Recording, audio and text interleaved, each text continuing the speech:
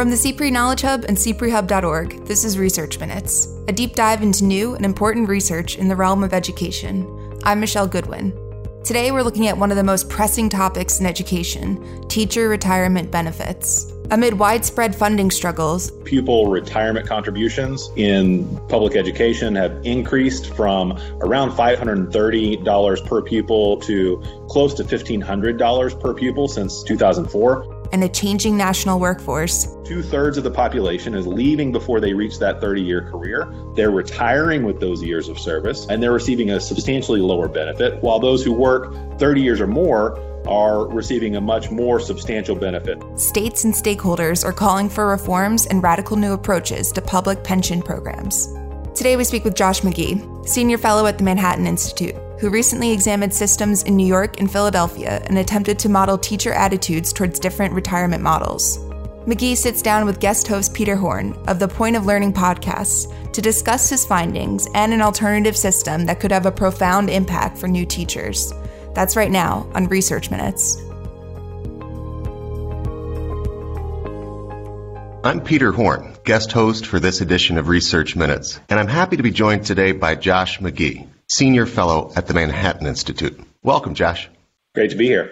So we're talking today about your recent paper, co-authored with Boston University's Marcus Winters, titled Rethinking the Structure of Teacher Retirement Benefits, Analyzing the Preferences of Entering Teachers. This study, published in Educational Evaluation and Policy Analysis, takes a unique look at one of the most pressing issues in American education, retirement benefits. Obviously, this has been a big concern for policymakers and educators in many states in recent years. And as you mentioned in your paper, 49 out of 50 U.S. states have enacted some form of public worker benefit reform since 2005. Now, when most people think about public employee pensions, I think the first things that come to mind are how much they cost, how to sustain them, how to bring costs down. Your paper does address costs, but it takes a different tack. Can you explain that a bit?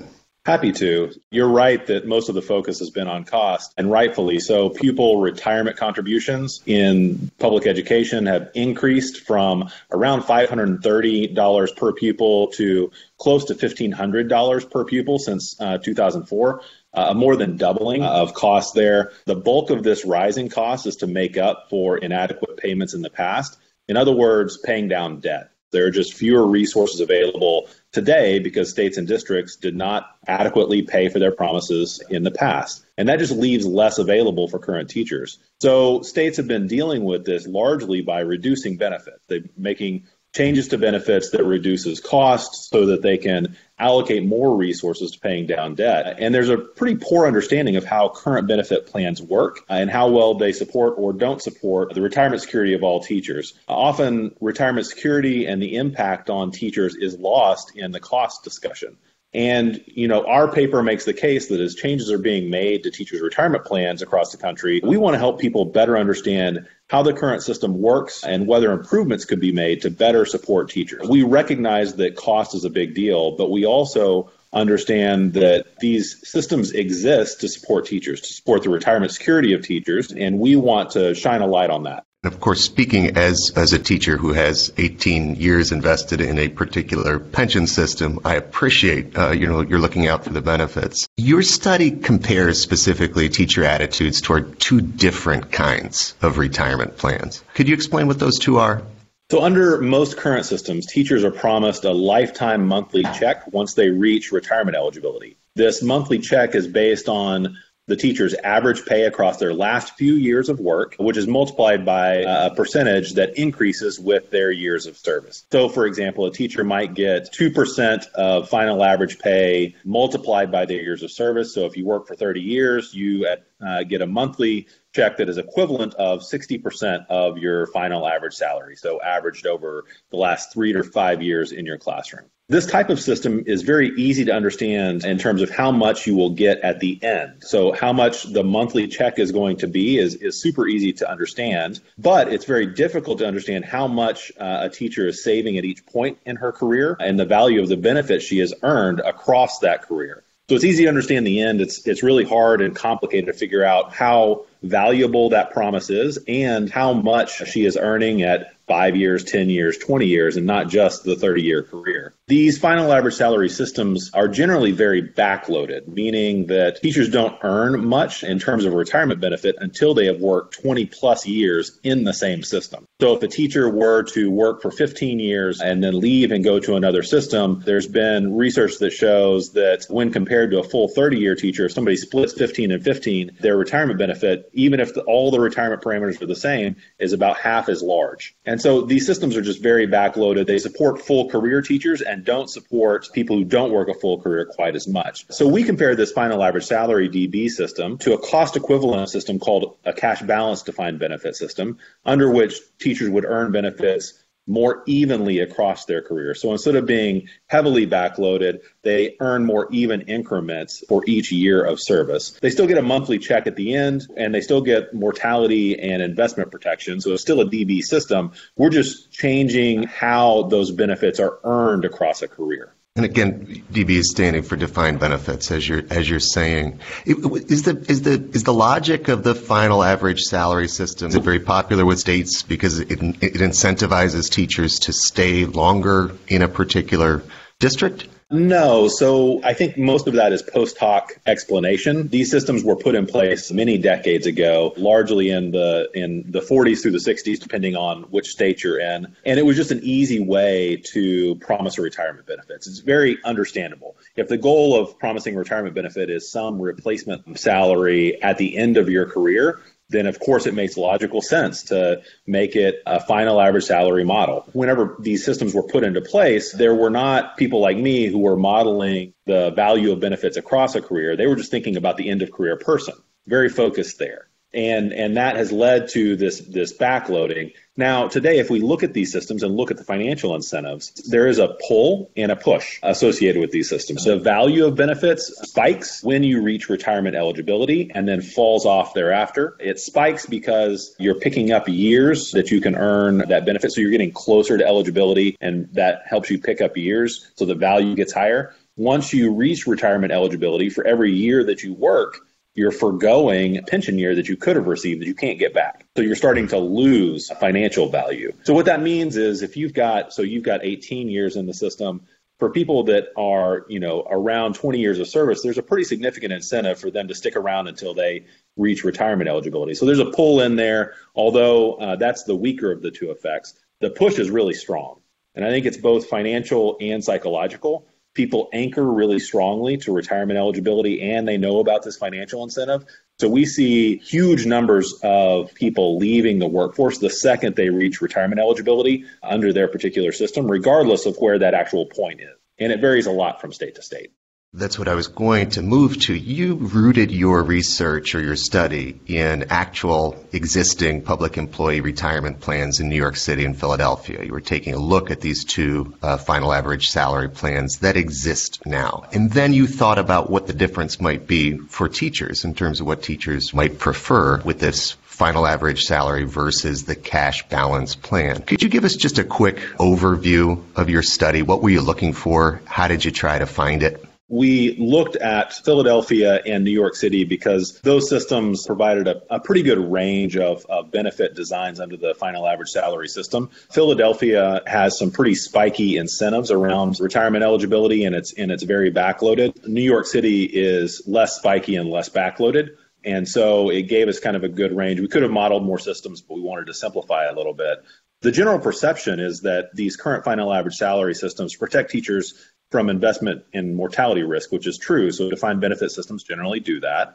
However, common analyses leave out one big risk that is often overlooked, and that's separation risk, or the risk that a teacher or any public worker faces that she might not work a full 30-year career under a single retirement plan. In teaching, as in most professions, people move or change careers. So this is a substantial risk and one that is not talked about. Because most current retirement plans are backloaded, that means that those who leave before reaching retirement eligibility take a big financial hit, potentially undermining their retirement security. So the system that's supposed to protect retirement security may not be protecting retirement security for a substantial portion of the population.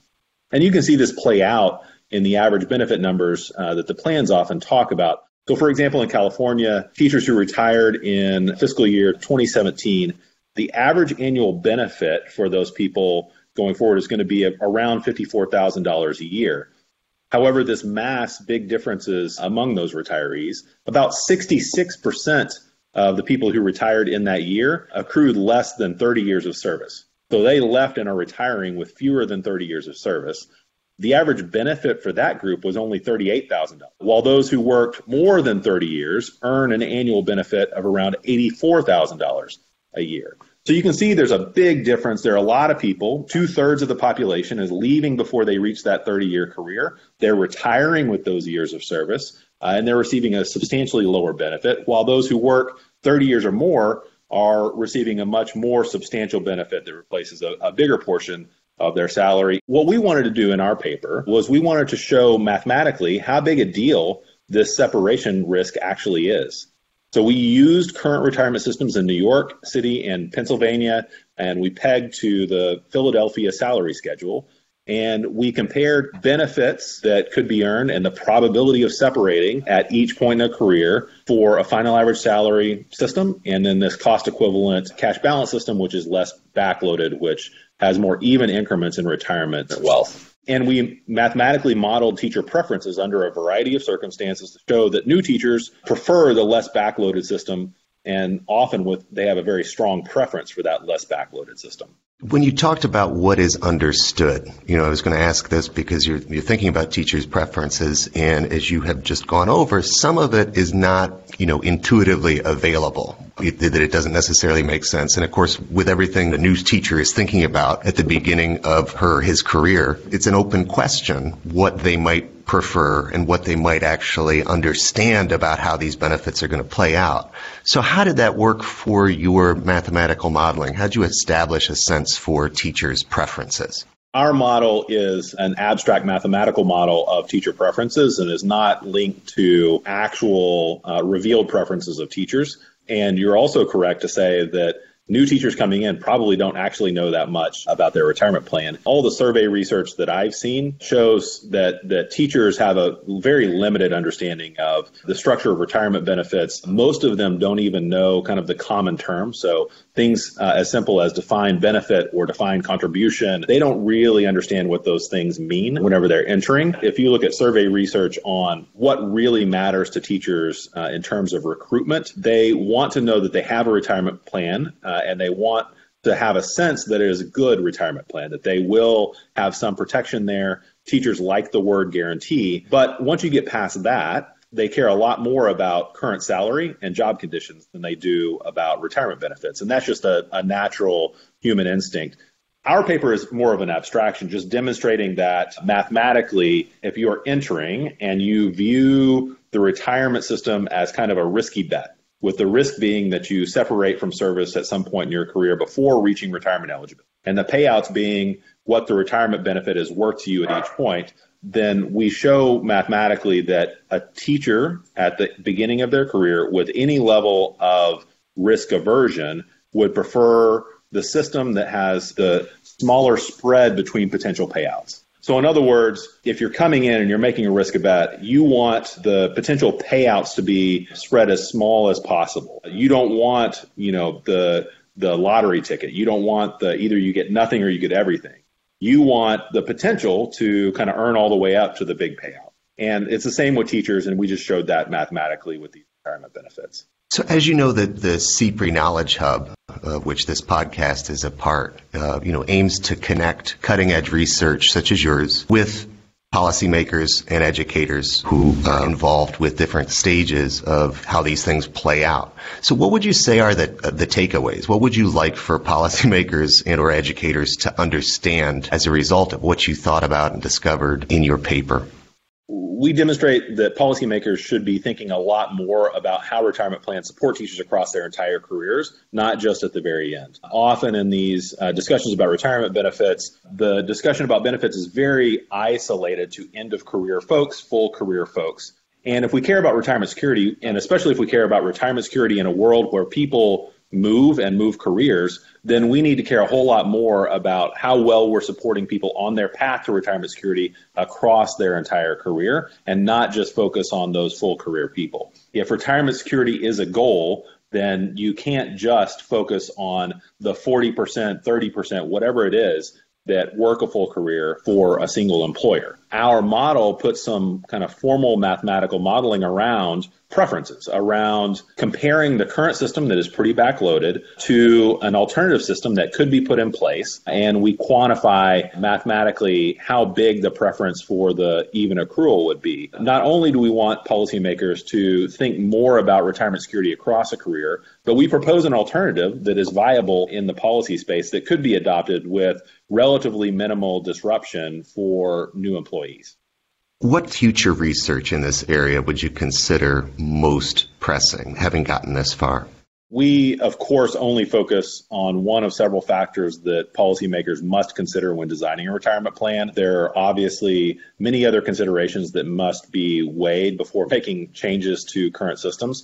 For instance, at any given level of total cost, employers must balance retirement compensation provided to younger teachers against the ability to reward long-term employees. So that's a necessary trade-off in our analysis. We're essentially saying if these things are cost equivalent, the backloaded system can reward the full career people more than the even accrual system. So we're shifting some of that compensation towards the middle and early portion of people's careers.